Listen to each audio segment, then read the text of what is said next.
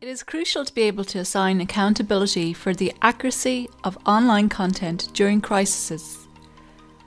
Inaccurate or misleading online content can be deadly. According to the 2021 Edelman Trust Barometer, 70% of respondents with good information hygiene said they would take a COVID-19 vaccine within a year's time, compared with just 59% of those with poor information hygiene.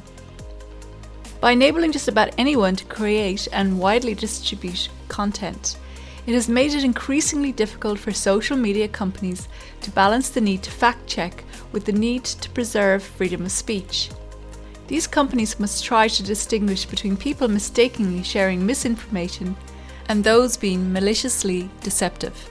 More than half of the respondents surveyed a report published by the Reuters Institute for the Study of Journalism and the University of Oxford in 2018 said they were concerned about what is real on the internet, with the highest percentage registered in Brazil and the lowest in the Netherlands.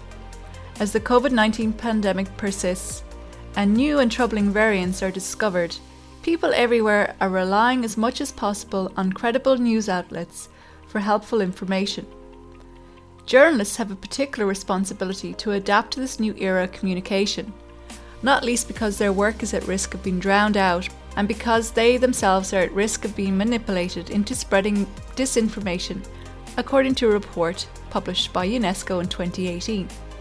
Journalism must distance itself from information that might interest the public, but is not in the public interest. For many industries, the road to rebuilding trust will be long. However, due to the growing potential to abuse technology and a lack of clarity on how best to regulate technology companies. For example, while some celebrated Google's announcement that it would acquire wearable device maker Fitbit, serious concerns were also raised about Google's new access to significant amounts of personal health data, which could theoretically be linked to personal search data for advertising purposes. Advancements in artificial intelligence and deepfakes, manipulated video representations of people produced by sophisticated AI, have only created additional challenges as the public struggles to separate truth from fiction.